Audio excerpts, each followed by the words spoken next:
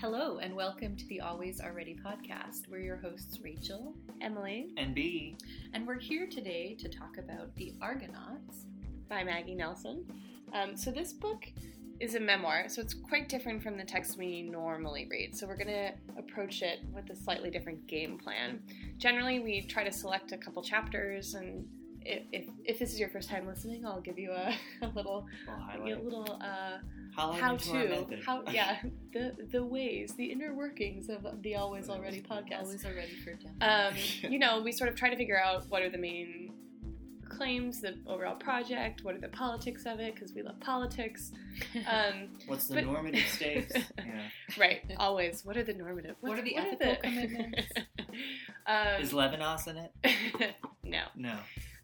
It's a little bit more difficult to do with this kind of text. So we thought for today what we would do instead is talk about what questions this text raised for us as readers of it, and sort of talk through those questions in the context of both the work, the critical theory contained in the memoir itself, but also in the sort of critical theory of the archive of our shared archive of our minds. Yeah. And the one we share with you, readers. True. And I like this approach, and I think that. Oh, good. I love the approach. I love the fact that we're dealing with an entirely new genre, as it were, and not just something that's like. So it's a blend, right? It's on the one hand, it's academic because it deals with so many academic writers that, you graduate students and social theorists out there, or you folks that aren't coming into this with graduate career in mind, career in mind, that the memoir here is enlisting a whole series of, really important and resplendent thinkers. And so I didn't mean to giggle through that sentence, but when you said career, I was about to say, it's almost like you're sitting under a blanket or something. Well, I was thinking about the word queer while I was saying it. I was like, queer theory, Judith Butler, I love her, because I'm such a Butler fanatic, as you know. So I suppose let's interrogate that fanaticism. No, we should. I think so. And Judith Butler, if you're listening, I tweeted you a few weeks ago, and you never tweeted back. You never and it really responded, hurt. And I hold a grudge. But anyway, okay, we'll take that out in post. Okay, I love you. We'll explore the term "I love you." What? We're exploring things. So yeah, that's true. We each have what does it mean to say "I love you" to Judith Butler over right? the podcast, which may or may not ever reach her, right? To just throw that out into the air. To say I love you. What is that? What does that mean? Maybe you should spontaneously I'm an write a Argonaut poem. of love. Well, I think that we each have three. See, it's so strange because I love poems personally. Pablo Neruda. Should we have a poem breakout We session? could. I could write a poem. Yeah. I could read a poem from my upcoming book. Maybe we'll close the podcast with a poem today. We could, yeah, actually. We could do that. Excellent idea.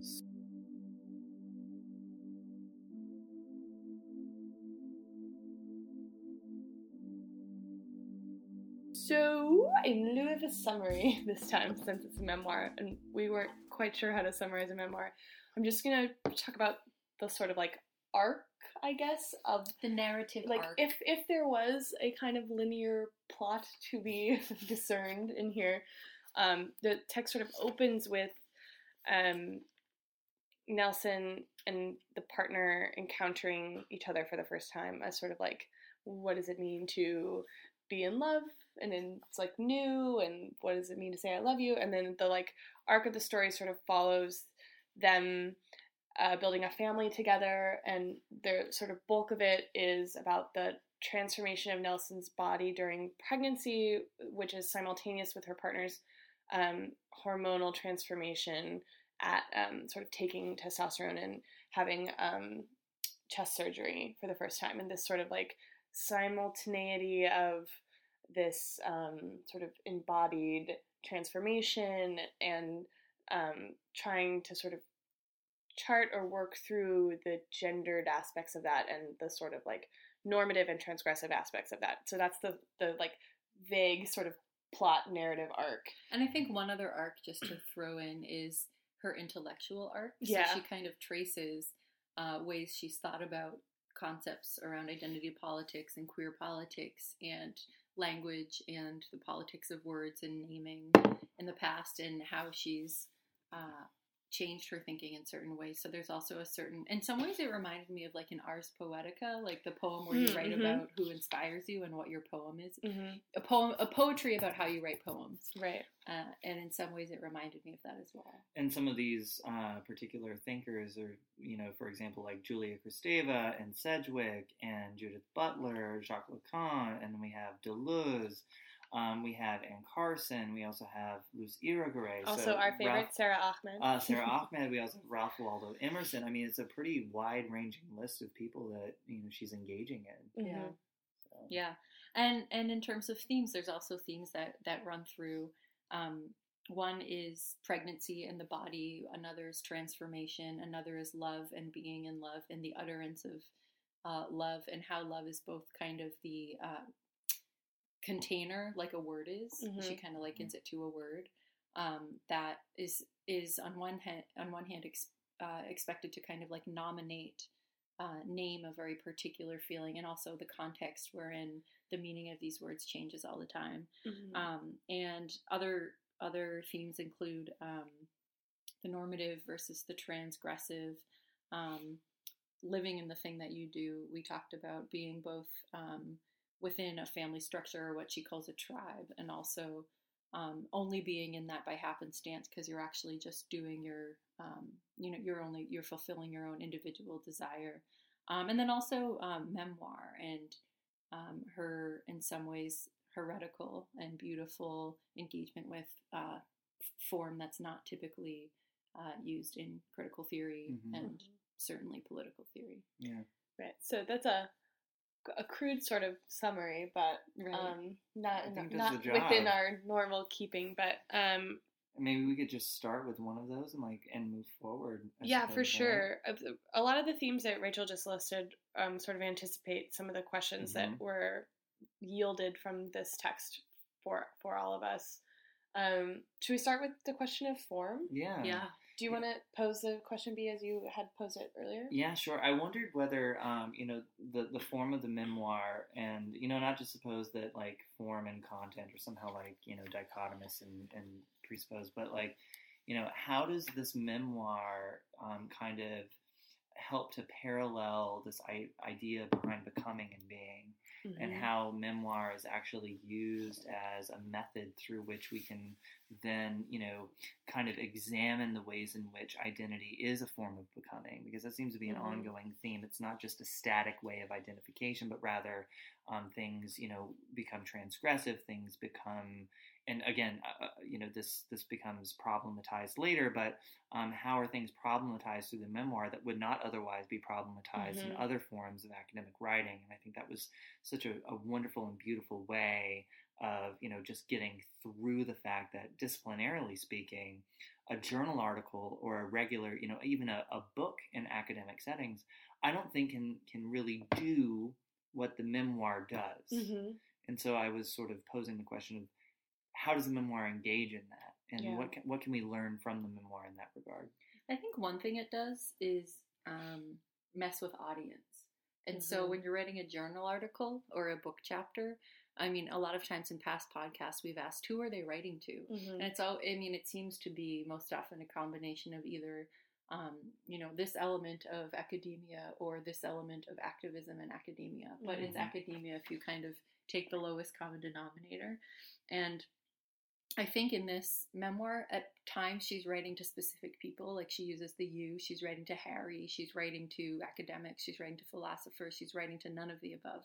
And then also she's writing to no one. And I think that that's part of her flirtation with the idea of the transgressive and the normative. If you're not talking to anybody, if you're not uttering something so anyone can hear. And actually she says at the beginning, she's talking about when she's kind of in this period of solitude, and she says, she's talking about how she would take long walks to and from the Y through the sordid Bougainville.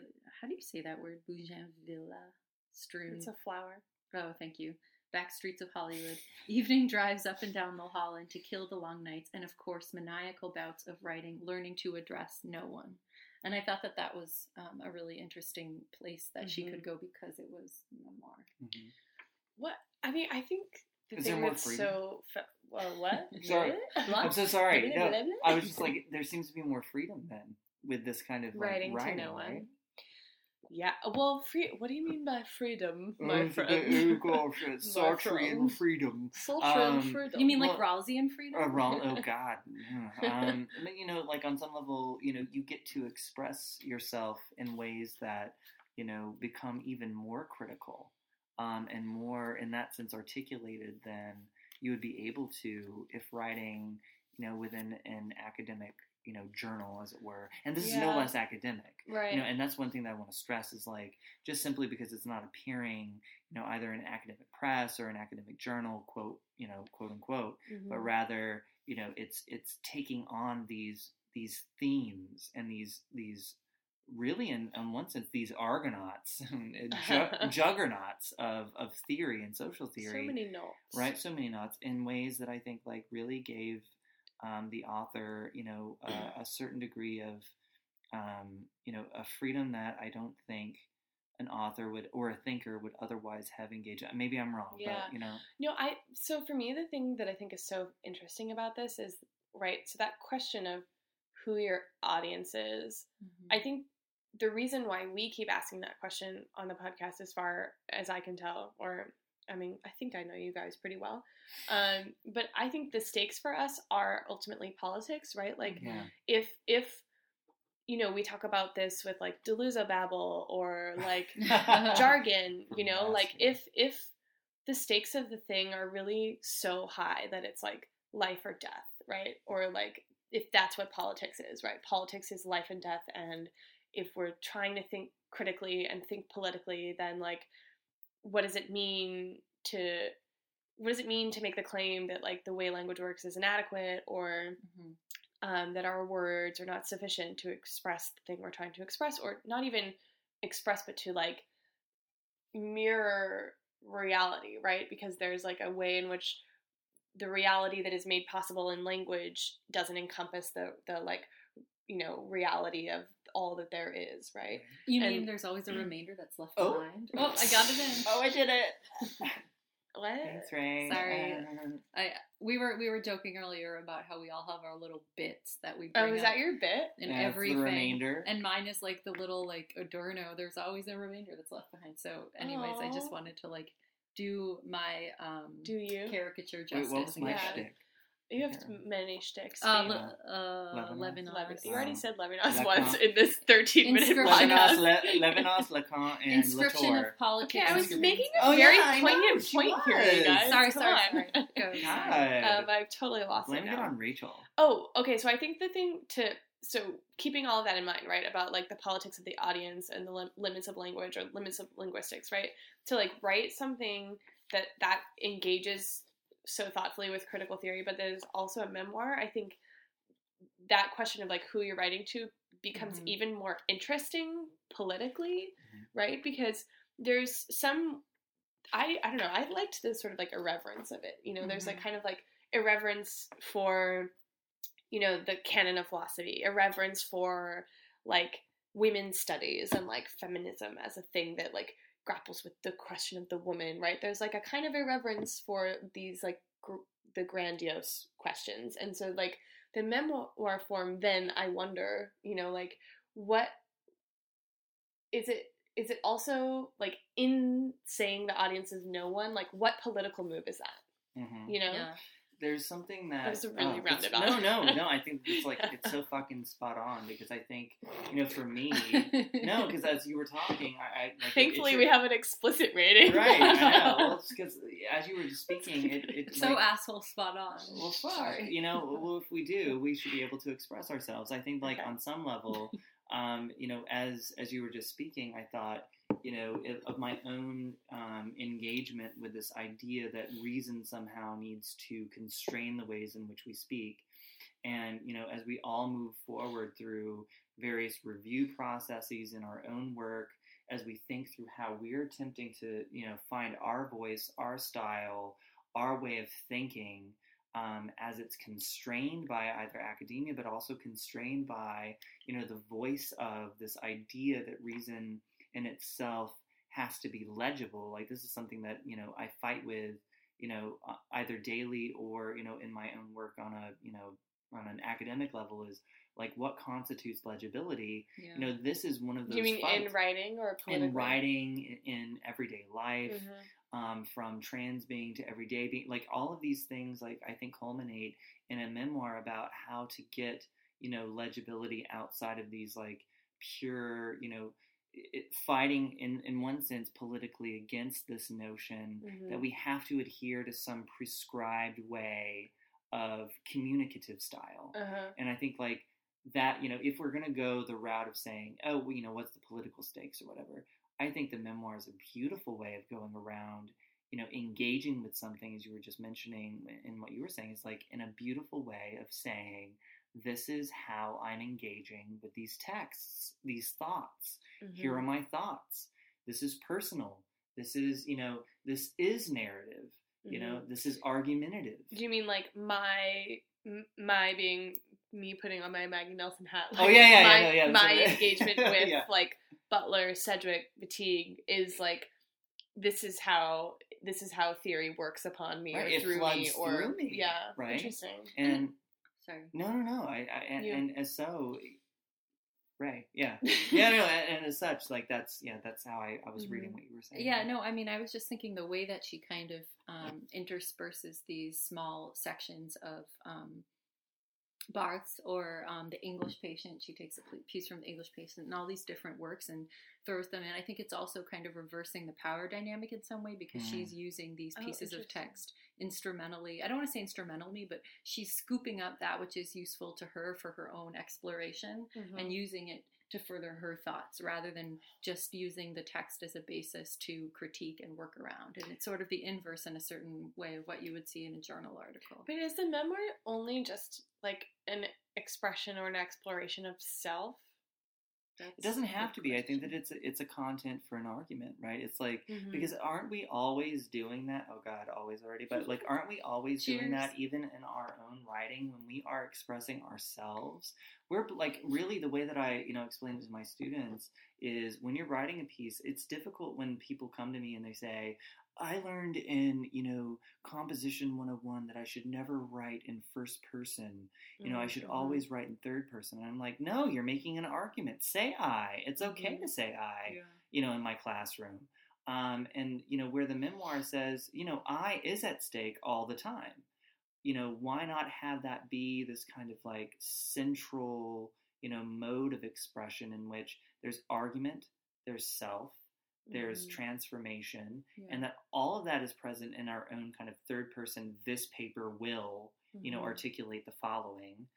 We're doing that, but we're just having to constrain ourselves by a differing standard. But right? I think she does what I think like so many great poets do, which is she's talking about herself, but not in a narcissistic way. So the ability, and it's such a fine line sometimes, but the ability to use a particular sensorial experience or tidbit or vignette that happens to you walking home or on the subway or whatever, and you're using I, you're not denying the I and pretending that it's the view from nowhere, but at the same time you're using it to ultimately, or not even ultimately, but simultaneously create some picture into the world, or picture into an experience that's broader than you. And I don't want to say universal experience, but like experience that others can feel themselves in. And this I think that she does that so really well. much of our conversation from last time Really? about Kara Keeling's book, like the cinematic reality and like sensory motor perception and stuff, and like the way you can make sense of things that you're seeing is like filtered through your like various overlapping common senses.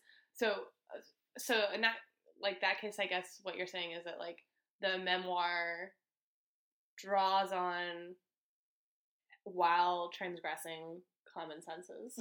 It's creating a new common sense in one sense, or in one sense. Sorry to say sense so many times. Sensity senses. But it's like, so the memoir becomes one way in which an author, a thinker, creates a sense, drawing on various common senses in such a way that, kind of, it becomes this kind of transgressive It could be potentially normative. It could be transgressive. It could be normative and transgressive in multiple ways throughout the piece, right? Yeah. I mean, it could be doing all kinds of things simultaneously. How would you guys respond to a sort of critique of work like this that says that memoir isn't sort of like rigorous enough? That's bullshit.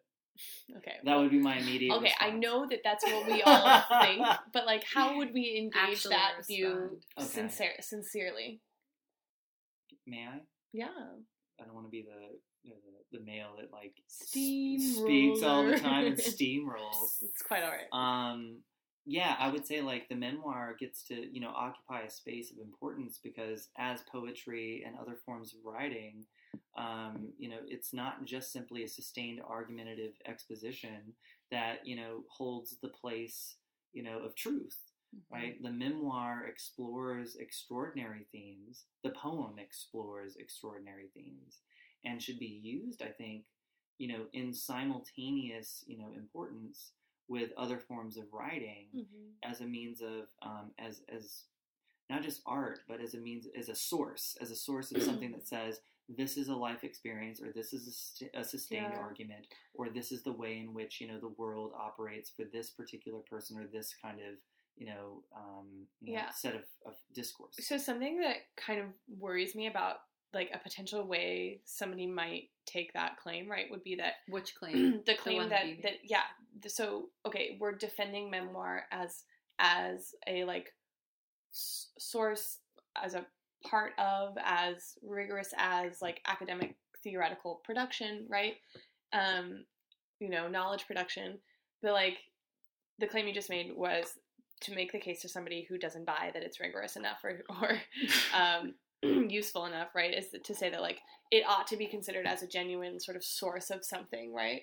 That I worry that like bastardizes the thing that memoir actually does well, right? If we say that, like, oh, it's a source of knowledge, right? Then we're getting into sort of like knowledge sort of politics. sort of like authenticity claims, like, oh, it like maybe becomes co-opted as a sort of like data point, right? That like this is evidence of the fact that like this is some aspect of reality we can like measure or I think that's a really good claim. Yeah, I guess. I mean, I don't think that. I didn't think like that, but I think that's like a really excellent critique of the way that I just approached that. I think that there's two questions I would raise, and this actually comes on the tails of a 2-hour conversation I had with someone in our department who was basically like, can you tell me what affect theory is and why it's useful, and can you tell me why political theory is worth anything?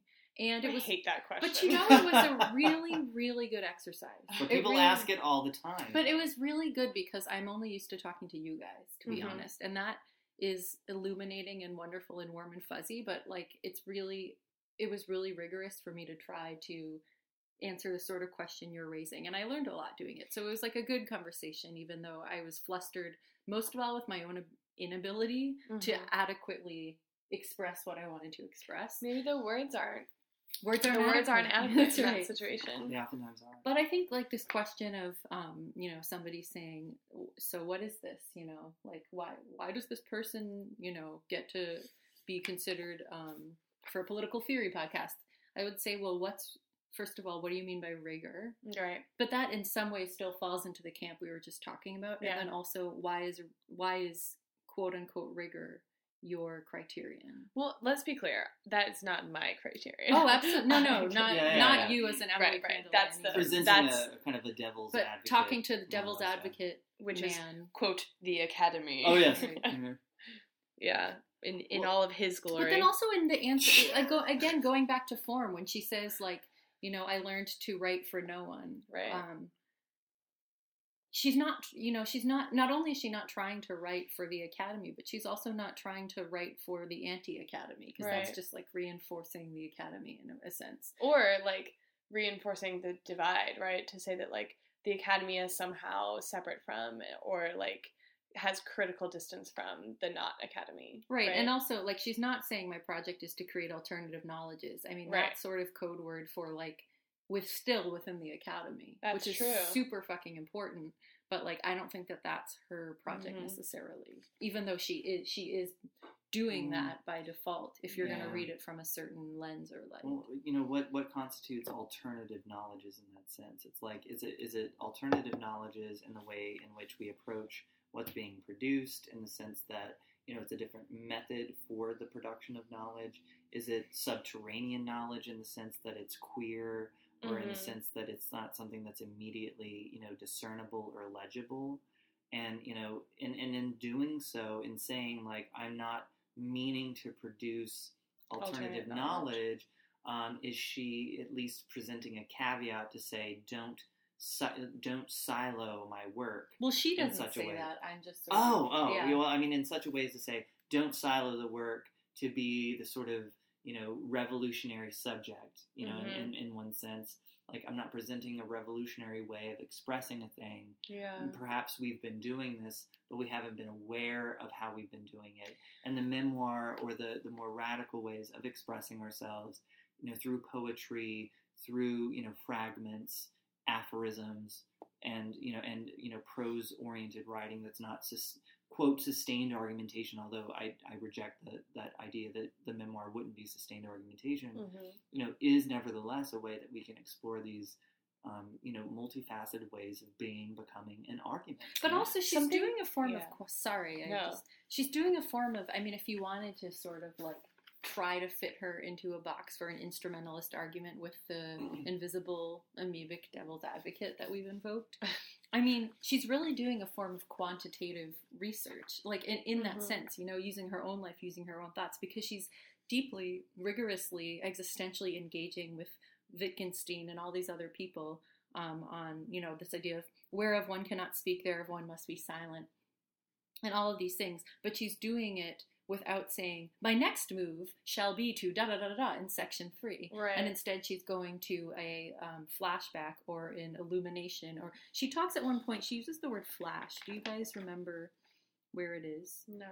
I mean, she talks about kaleidoscopic shifting, and I actually thought of Benjamin there, and understanding things in flashes. And she talks at one point about the mercy of flashes. Yeah. If we try to be conscious all the time of what it means to have or perform a gender, which is grueling and oppressive for many bodies, for many people, it's really like merciless, and that there's a mercy in only receiving insight in flashes. And so I think in some ways she's playing with that in her form.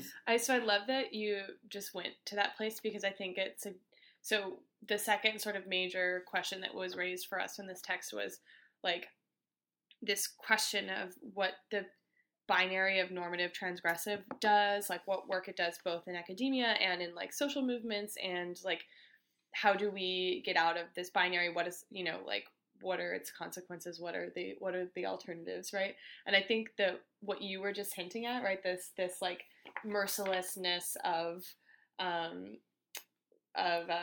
lost my words, of like trying to live the thing that you do all the time, right? Is one other way of framing it is like speaks to the need for this form, right? That this form is maybe transgressive in a way that speaks specifically to a particular kind of content, right? So not to reify the form content dichotomy, but I think in this case it's kind of useful to say that like actually what the form does, right, what the narrative does, or what the memoir does in this case, is like specific to what's contained within it in some ways, or like the difficulty, the messiness of like what's within it. Or, you know, well, specifically, right, it's like it's trying to destabilize this, and what, you know, the author is thinker here is attempting to do is destabilize its distinction in such a way as like, there's a potential to fall into a kind of transnormativity too, where it's like, if you're always transgressive, or you're always engaging in something that's transgressive, right, then in some level are you attempting to make legible the transgressive, which thus implies that you're inviting the apparatus or the grid of legibility onto your transgressive behavior or action. Right, and like Nelson totally is like worried about that. Yeah, and so, and I think that, in my own work with like Paisley Curra, we concern ourselves with, for transnormativity, like we're using it specifically in the ways in which like, trans lives attempt to, grid themselves onto and borrowing from homonormativity like Jasper Puard and the like, but like transnormativity in this sense could also mean specifically transgressive behaviors outside of that frame, inviting legibility politics in such a way as to say, oh, this is now, we're making visible what was once invisible or non-visible. Isn't there a violence and danger in doing so? And then, what is that violence? I think, like, since she's talking about Butler quite a bit, Butler just recently published her new book on the performativity of public assembly, and I think that at one point she says, for every expanse of legibility and intelligibility, there's also an extra expansion of all that which exceeds it, right? So all that which is unintelligible becomes expanded, and so it's like the invitation of the intelligible light. Somehow makes it such that we have to question what violence is done by that intelligible light. I think we'd covered that a little bit, like in a number of podcasts ago when we were talking about Rancière a little bit. I think on the intelligibility politics and aesthetics, but like what violence happens when we invite this thing in, where all of a sudden it becomes. I've been talking for a while now. I feel like like 30 seconds. Yeah, well, we invite in this light. I look at my watches though. I've been like, keeping exactly. track. It's actually more like it's more like a minute and a half. I've been like really just monopolizing, but it's like when we invite this light in and we say, "Look at this thing. How do we make it legible? How do we make it accessible?" And what happens when the memoir itself, which I think is a transgressive way of academic writing, on one level. Do you mean in the sense that, like, what the memoir does is not necessarily shine a light on a thing to make it legible, but rather due to its, like, sort of personalized and, like, artistic nature, it still, like, exists a little bit within the realm of illegibility?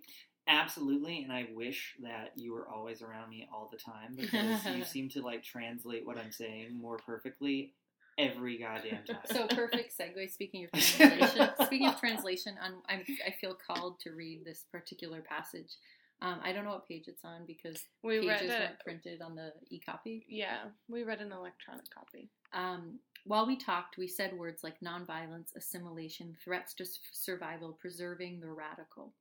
But when I think about it now, I hear only the background buzz of our trying to explain something to each other, to ourselves, about our lived experiences thus far on this peeled, endangered planet.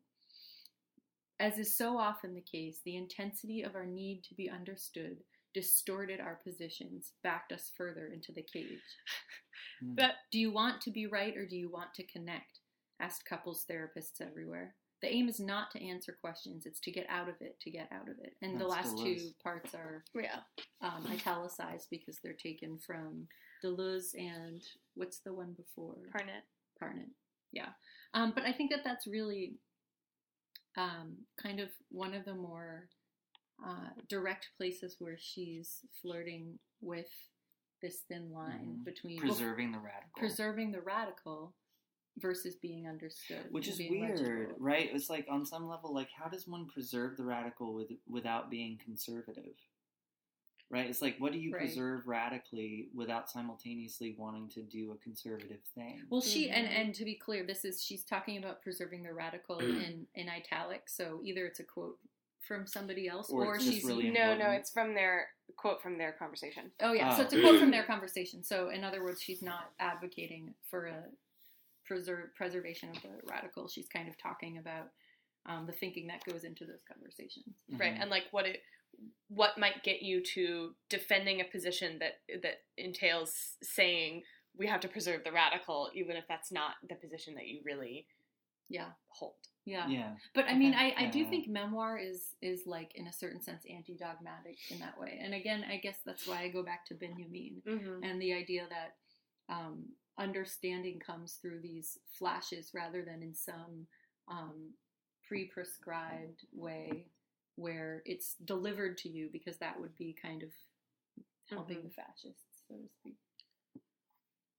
Or, I mean, I don't know. She's not trying to deliver her point to your door. I think you have to kind of like find it in yourself and through the process. But, simultaneously, right, like understanding isn't something that comes individually. So, these flashes that occur happen as a result of intersubjective exchange. Absolutely. And so the memoir itself is a set of intersubjective exchanges writ on page, right? It's not, it's about, whereas an academic journal is going to work through a sustained set of arguments, quote, I'm using scare quotes here for those listeners out there obviously can't see me, but like in a memoir, you're exchanging you never ideas. Know. There is right? a webcam on well, here. Well, that's true, yeah. We're probably being NSA'd. Are we allowed to say that for on the example, podcast? where, just kidding. well, the author's like exchanging ideas with, a person in her head, but a person in her head that like took place at a particular time. Right. And a person who's read the manuscript and had a hand in, Right. And so these flashes, as Benjamin would put it, come also from the fact that these flashes happen intersubjectively, even if it's psychically, from our exchanges. And so it's never in isolation. And the only reason why, honestly, like I bring this up because it feels like I've been exchanging a lot on Facebook lately, like in fora, like from the Transgender Facebook Alliance to my own like random, like, very private sort of political forum that I'm in, that's filled with conservative thinkers, and it's really odd. But nevertheless, like there's all this talk about individuality and individualism. And then I think to myself, there's nothing individual about what we're doing on Facebook. Yeah. And there's nothing individual about thinking in itself. It always seems to spring from a source that comes directly from an external, interaction. And that's, I think, something that's so beautifully radical in one sense about the memoir, is that it, from the outset, accepts that. It says, these are exchanges I've had with myself and others, whereas other forms, if we're going back to the first part, seem to just sort of, depart from that, and or footnote. Right, it's the authenticity question. Right. Again, or like, who is the I that speaks, right? Exactly.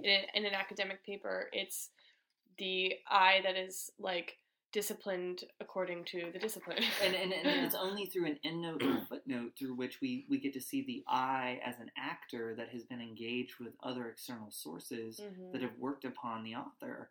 And I think like the memoir is this really beautiful way in which it is sort of insinuated throughout, like quite literally in that word, insinuated through, the meat of the actual work. But I think that works to, again, transgressing what would be normal, the norm of, established ways of understanding, what is an argument or what is our engagement with the canon, or what's the appropriate way to make an argument. Absolutely. Yeah. Well, it's interesting. She says, in reference, because she's referencing the canon and she's bringing the canon in, but again, I think she's doing it in very choice, deliberate ways. So the focus is her as the central philosopher, in a way, rather than other people. Awesome. But at one point she says, honestly, I find it more embarrassing than enraging to read Baudelaire, Zizek, Badiou, and other revered philosophers of the day pontificating on how we might save ourselves from the humanity-annihilating threat of the turkey baster, in reference to insemination, which no one uses, by the way. The preferred tool is an oral syringe, in order to protect the fate of this endangered, quote, sexed being, end quote. And by sex, to make no mistake, they mean one of the two options. And then she quotes Zizek. And so I think that, that's just kind of one example of how she both uses particular elements of the canon and also kind of dismisses it, but in a way that's engaging it. It's not like, it's dismissing it imminently, you could say, like by engaging it from the inside. I wonder if, this is just occurring to me now, but if maybe like the memoir is the only setting where that makes sense or that's possible. But I don't think it is the conditions for the possibility of like an actual critical engagement. But not even, but like critical without the like reverence is normally accorded with like writing a critique of something, right? You don't have to like exalt them for their greatness of their time. You can say like, these are absurd claims and I find them ridiculous. Yeah. But right? I actually think it's not so much is the memoir the only place as is the courage to move beyond traditional academic writing the place. So the non-academic. So I'm thinking again about Benjamin, just because he's another example of somebody that I think does this and accomplishes this, but and not through a memoir, but through a totally non-traditional way of writing and bringing in theses and bringing in playful images. You know, like, and look, I hate to quote another dead white guy, but Nietzsche says, like, for the love of dead white guys. I know, it's like great thinkers are sometimes born posthumously, and here's Benjamin, who was not born in greatness, you know, through his work until after he died, in which his work was made, you know, in that sense, thinking and his thought famous. And so it's like, the memoir is a way in which, you know, this particular thinker gets to express these thoughts in such a way that it is published and, you know, affects on a podcast with, you know, thank you listeners for making us like important in your lives, you know, get some airtime. And so it's like, I'm not like shooting that down. I don't mean to like use this as an opportunity to be like, Rachel, I believe that what you just said is wrong, but like, you know, maybe you do. That's fine. No, but I mean, like Benjamin's, you know, experience, I think, or the experience of Benjamin happened posthumously, but here we get an opportunity to see the memoir as an opportunity as a living moment, right? Yeah. It's like in the moment. It is, you know, a part of our lives. We are simultaneously, and I think like maybe going back. You know, we are using multimedia to establish like connections between the memoir as a printed page, the digital moment, the, you know, the recorded moment on, you know, Always Already, and, you know, the podcast that's available via URL. And I think all of these things like come together in such a way as to mean that perhaps, I don't know, the importance of thinkers come alive now, maybe, or it's no longer just a posthumous notion, but that rather, given the speed of technology, we can engage with these thoughts and these thinkings in ways that are more or quick. I don't know, immediate. There we go.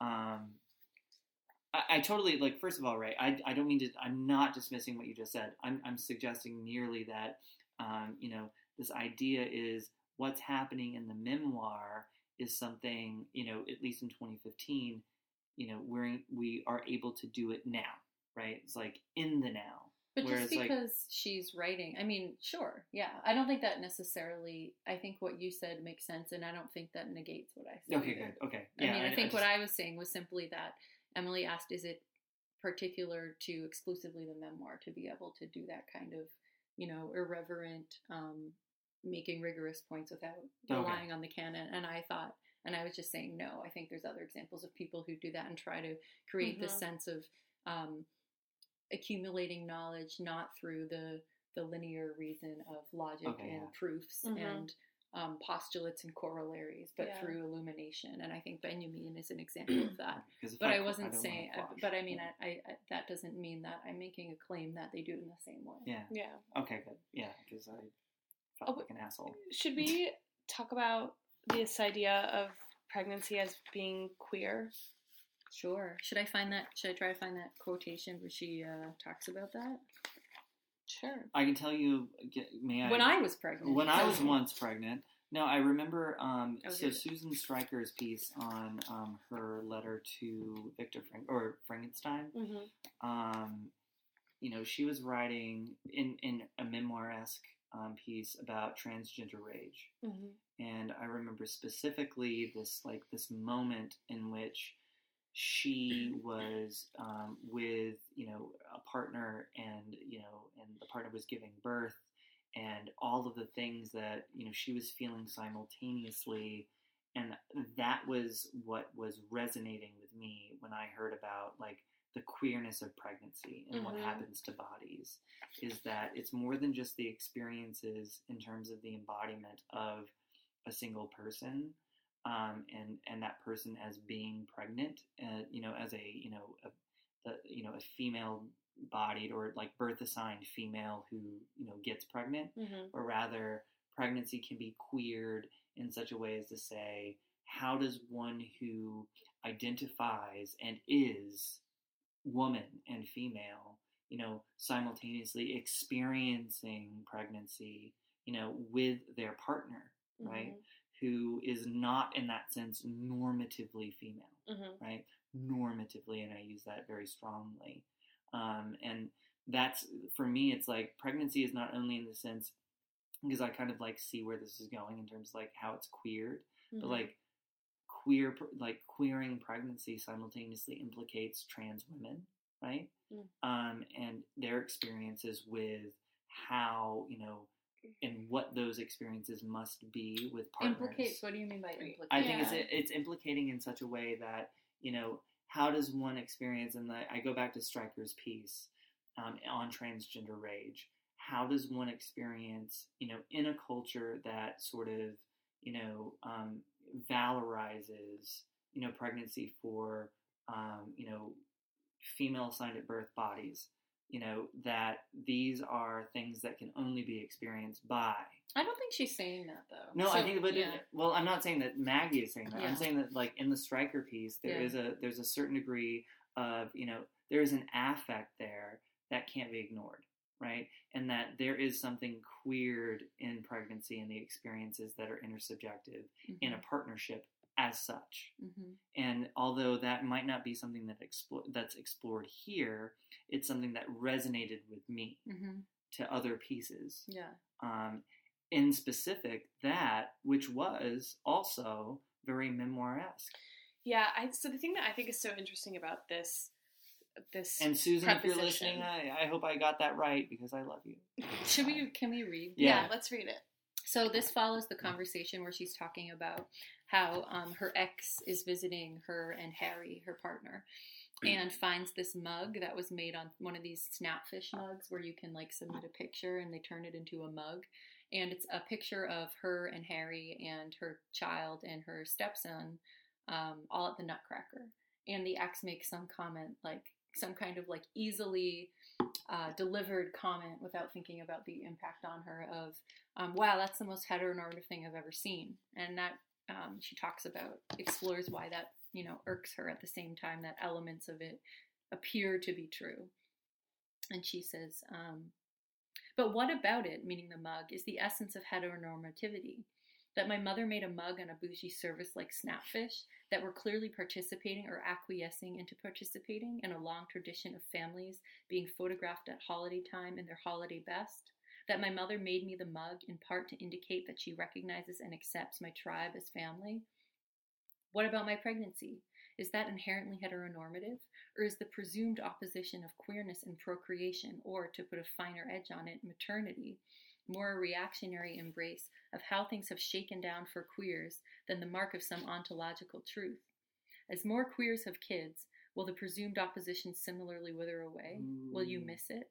Here is there something inherently queer about pregnancy itself, insofar as it profoundly alters one's quote-unquote normal state and occasions a radical intimacy with and radical alienation from one's body? How can an experience so profoundly strange and wild and transformative also symbolize or enact the ultimate conformity? Or is this just another disqualification of anything tied too closely to the female animal from the privileged term? So I think that goes to what you were saying. In this case, nonconformity or radicality. What about the fact that Harry is neither male nor female? I'm a special, a 2-for-1, his character Valentine explains in By Hook or By Crook.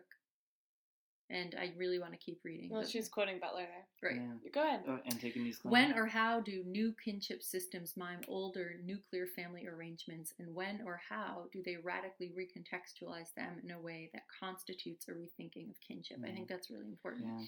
How can you tell, or rather, who's to tell? I think that's super important. Tell your girlfriend to find a different kid to play house with, your ex would say after we moved in, to align oneself with the real while intimating that others are at play, approximate, or in imitation can feel good. But any fixed claims on realness, especially when it is tied to an identity, also has a finger in psychosis. If a man who thinks he is a king is mad, a king who thinks he is a king is no less so. That's Lacan. That's Lacan. Yeah. Oh, your other dude. main man. Sorry, I your don't know other why. main squeeze. I'm sorry, I knew that, and it's from one of his lectures. So I think there's like two threads. I actually think the thread that B pulled out is kind of there. Yeah. Right? I mean, it's God, like I hope talking so. about that. No. Well, I thought the way you jumped into it first was like thinking about pregnancy as queer or the queerness of pregnancy. Yeah. Reminds me of the kind of like this other aspect of the queerness of pregnancy, which is the impossibility of like the normative pregnancy for some, right? Yes. Which I think is here in some ways. But it's also like... She's good at translating. I know. Like, I didn't think I agreed with you. No, but Emily just fucking great. Actually made me realize all the time. I did. Like, you should be you there. You guys are like, jerks! You have to be there at my, like, dissertation defense. Okay. That's the only way I'm going to pass. Okay, and then the other way is... Not funny.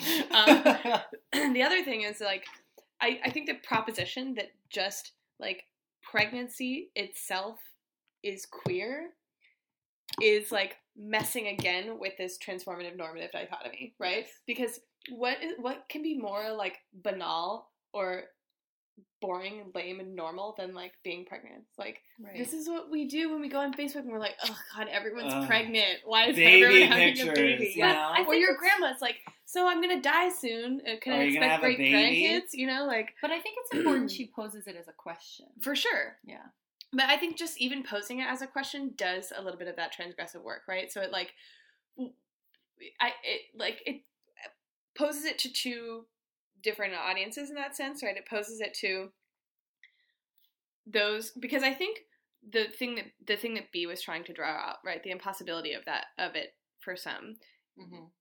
The people, that audience is already grappling with the queerness of pregnancy already, right? So I think to pose this question is to pose it to people who think being pregnant, I'm going to tell you. Okay. Being pregnant is like the most normal, thing you can do. It's the right thing to do, right? It's like do it for the kids, right? Settle down in your nice heteronormative life or homonormative life as it may be and like reproduce, right? So it's to that, right? Mm-hmm. Yeah. What would it mean to sit down in your heteronormative home and ask yourself if like your pregnancy queered you? No, in a way. No, I love that because it also questions like the constitution of queer in itself, like what does it mean to queer anything? Mm-hmm. One, which Jade Larissa Schiff at Oberlin College always asks in terms of what does it mean to queer anything, which I think is a wonderful question. Mm-hmm. To make sure that we're being critical of that term. And Jade, if you're listening, just quick hat tip to that. And also this notion that queering the body, I think it is a queer state to be in, right? And I agree. To be in a body, period. To be in a body, absolutely. To feel embodied, and and that embodied feeling, which I cannot imagine. Yeah. The embodied feeling of pregnancy is something that I think is in itself maybe deserving of being queered, mm-hmm. or thinking of it as a queer state, because right. Because the author. Oh, sorry. No, go ahead. Because the author is looking. The thinker, really, not the author. The thinker is looking at this from a standpoint not only that it is transforming and transformative and transgressive of the normal body, as it were, from birth to death.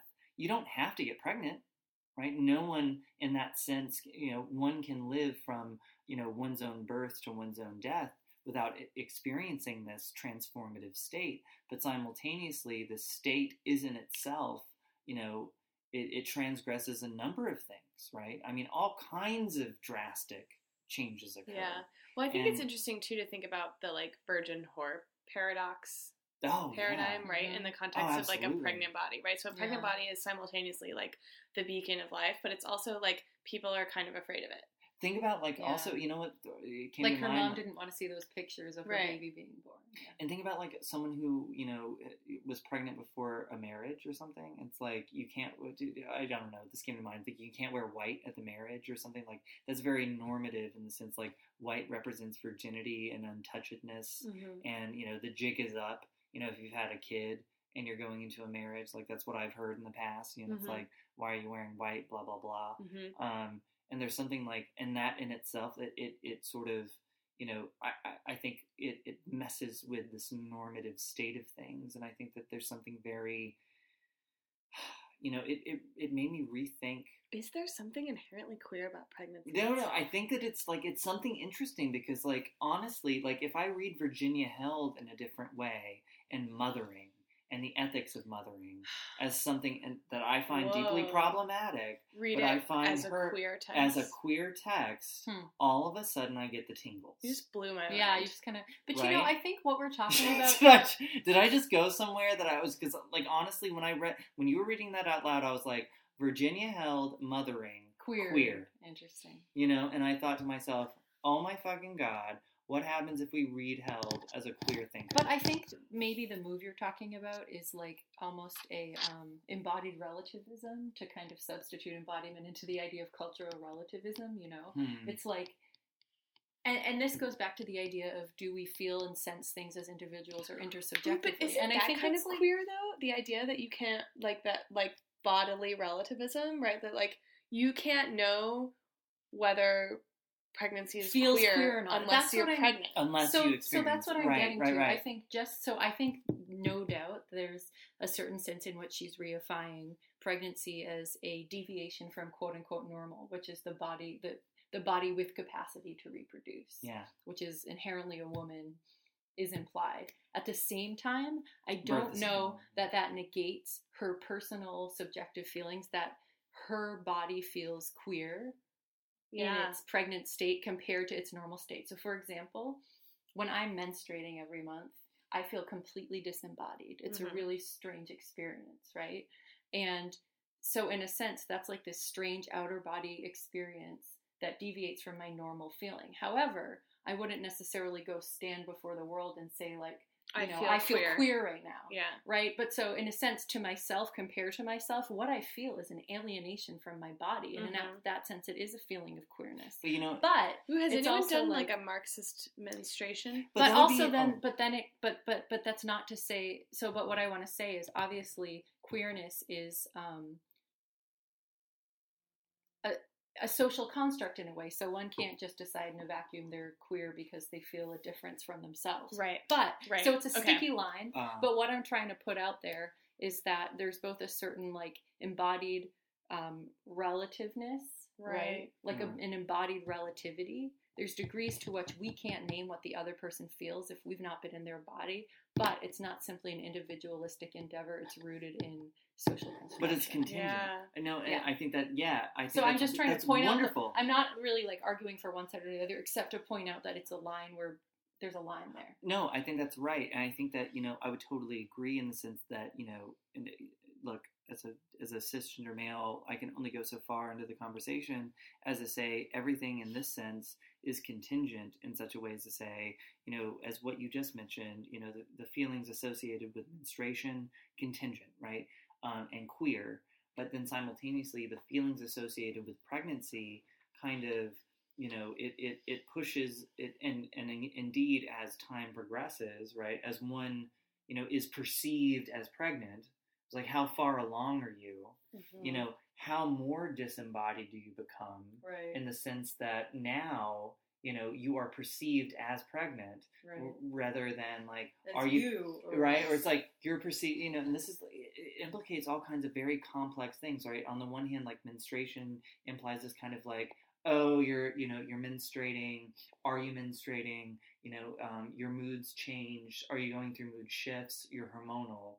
To, if someone perceives you as pregnant, you're always going through hormonal changes. You're always going through mood shifts. You're all, like, there's a perception that your body immediately there's this kind of immediate kind of normative shift that I think on some level, I was thinking, like, there's immediate kind of normative shell over a transformative and perhaps transnormative complication to the body. Potentiality. It's like, we're going to put you in the silo that says this thing.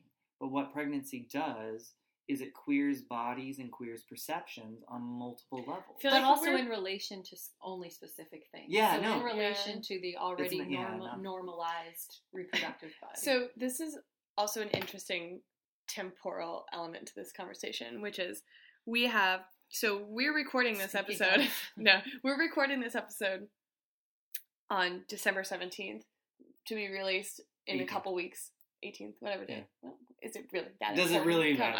Someday in December, to be released in early January.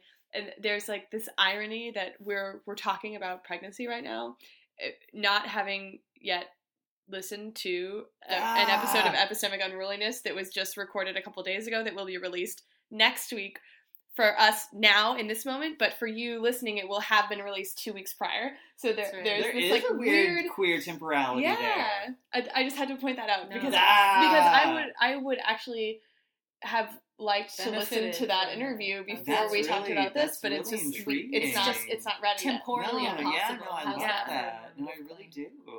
This has gotten. I feel like okay. Wait, my can I mind say is in, one like, thing? hole.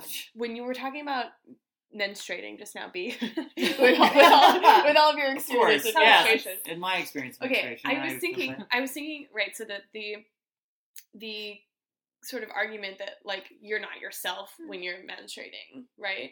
Is an interesting kind of complication to, I was borrowing from Ray. Oh yeah, I know. I was joking. Oh, thank God! I was like, I wasn't speaking from like some kind of like. Well, I read somewhere that scientifically speaking, their periods attract bears. Yeah. I'm more intuitive when I'm on my period. I feel more emotional. I hate you all. I'm on my period right now. I'm actually not. I'm a total bitch. I want to say this. Sorry. Okay. We should biting tongue now. We should end very soon. Okay, so this has been an exciting episode. I know. I'm a little bit like turned on. I'm gonna murder you both right now. It's also really cold in here. Is it? No, is it? I'm wearing a scarf. Can I finish? All right, sorry. Go on, Emily. Okay, so presumably, here's an also interesting thing, right? Part of the way you characterize your menstrual cycle, your period, right, is like regular, right? Like, do you have a regular period, right? Yeah. Which invokes a sort of vocabulary of normativity already. Mm-hmm. But then you also say there's also the idea that you're not yourself when you're on your period, right? So there's some you that's this like essential core that is not affected by hormones, but then the hormones like make you deviate from the norm. So we're sort of talking about whether that's queer at all, and then like how that relates to the potentiality of queerness in pregnancy. Mm-hmm. But like, why would that thing that if you are quote regular on your period, right? Then you're presumably like not you for nearly a quarter of your entire life, right? Right. So how is Where's that the turning point? Right? Like, how is that an any less authentic you than, I don't know, No, but I think what you're getting at is, I mean, again, I think that goes back to that question of the social versus the individual. Right, and I also hate the word authenticity, but I think it permeates these kinds of discussions. It's a good because it's like foil. Yeah, because what other words do you have to talk about, yourself other than the word self, which is obviously in all of its incarnations variously problematic, But when you say quarter, for example, quarter of your life, you think about that in terms of it's being spread throughout your life, and that any moment, right, throughout your life, you can pick one moment and not be absolutely certain as to whether one moment of that life is not, in that sense, menstruating. And in one sense, is that not normal? Mm-hmm. Is this transgressive? Is this at the same time normal? What is normal? What is queer? And it's I think on some level, I believe that is I think that's a wonderful way of just going back and rethinking the ways in which, and I think the memoir too, right, just rethinks and restages the way that we can ultimately have a discussion Like this one. Like our discussion about what constitutes the methods of normal. Yeah, but you know what else just occurred to me is that we're trying to get at this question, right? Is there something inherently queer about pregnancy itself? And we've kind of deviated to, we've changed the question to, like, is there something queer about menstruation? Which I wonder, like, for me, I probably went there because, like, I have never been pregnant. So my mind is, like, when I think pregnancy, my only, like, physical connection to something maybe akin to pregnancy is, like, an extra hormonal state, or, like, dealing with the part of your life that would involve pregnancy at some point, right? Which would be not menstruating, which would also be a deviation from the norm, right? Not menstruating when you're pregnant is a different deviation, but it's a deviation nonetheless from you as a non-hormonally affected being, right? But there's something, like, about the question, even, there's, like, an impossibility. Yeah. I don't know, man. I think that we did a damn good job talking about this. Well, I think that, ultimately... Do you guys want to wrap up? Yeah. Look, final last words. I believe... I like your straightforward. I know. I want to wrap up. One, for me, this is the only thing. I don't know why I said one. The only thing for me is that the memoir here, I think memoir... Well, actually, two things. One, the memoir... shocking. I know, shocking. There's always something. It's just more. That the memoir exudes something that's more than just simply something that's prose. I think that it's academic. I think that it is argumentative. I think that it examines and can examine multiple ways of being and becoming, and and the ways in which the canon can actually be engaged. And two, for my own work, in archival work, the memoir, the poem, the personal diary are all things that are, ephemera, remnants of life that ultimately have to be discovered, that have to be on some level read, because these are things that, if this were never published, should be in some level, preserved for, posterity, but, for someone to come along and to discover in such a way as to be, have a revelation about the ways in which the canon has been either fucked, or, should be fucked with. And maybe that's ultimately what the memoir does, and it fucks with the canon.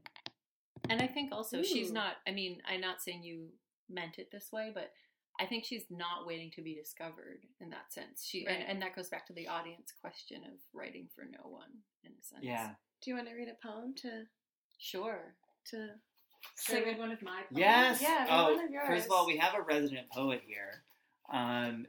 Ray is a wonderful poet. I attended, and Emily. And performed with. Should we do that? Oh my God. No. Do that. Oh God, if you could do the Helen of Troy poem, that would be amazing. But I don't know if you had that. Long. It's pretty long. Oh, okay. Do a short one. Okay, I'll do a short one. This is called Kazimierz, which is a place in Poland. Poland, right? Yeah, Poland, that I visited 2 summers ago. From the open window, horse hooves move down synthetic cobbled streets to an old-world Disney on Ice somewhere in the middle of Krakow. I know why it is they are here, to show tourists how wistfully teachers and poets and mothers used to live, back when fiddles were used to keep people from dying dreary deaths, and streetlights were for statesmen.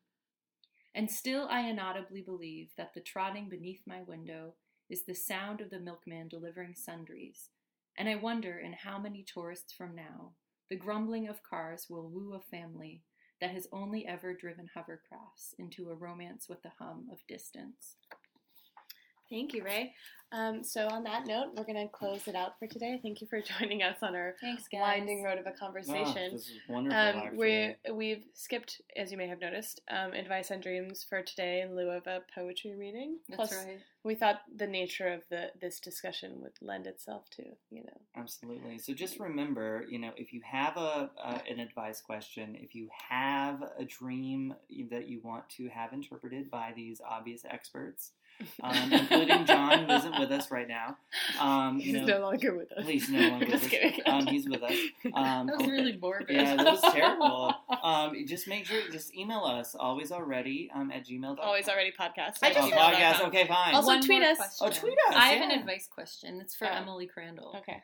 How do you get your nail polish to stay on so well? Because mine's chipping already. I'm really bad at painting my own nails, and it took me like 45 minutes to do this morning.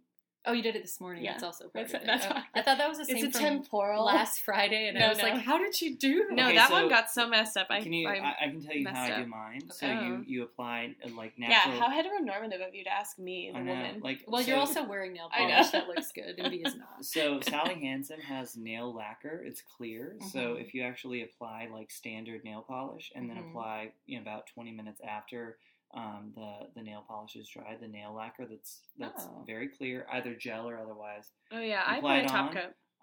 Top coat. That's smart. Bam! It doesn't chip for about a week or two. Oh. Like it depends also, like the kind of rigorous, stuff that you're doing with your nails.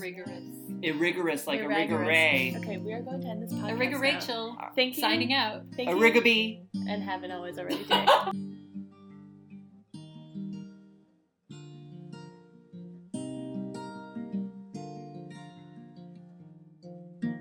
Thank you for joining us on another episode of the Always Already podcast, which is created by Emily Crandall, Rachel Brown, James Parolini Jr., B. Altman, and John McMahon. Visit our website, alwaysalreadypodcast.wordpress.com. Email us text to discuss, questions you'd like us to answer, or dreams for us to analyze to alwaysalreadypodcast@gmail.com. Follow us on Twitter @alwaysalreadyon, like us on Facebook, and subscribe to our RSS feed. Happy New Year from all of us here at the Always Already podcast. And stay tuned, we're going to have some major announcements coming up. A couple of good, beneficial changes for all of us. And a kind of unique episode that's in the works. So be on the lookout for all of those things. Thanks to listener Angel Lemke for suggesting we read Maggie Nelson's Argonauts. Thank you to my friend Leah for the intro music that you heard. That's her Static Loops. And of course, thank you to B for this outro music you're hearing right now. It's B's cover of Landslide. Until next time, have an always already day.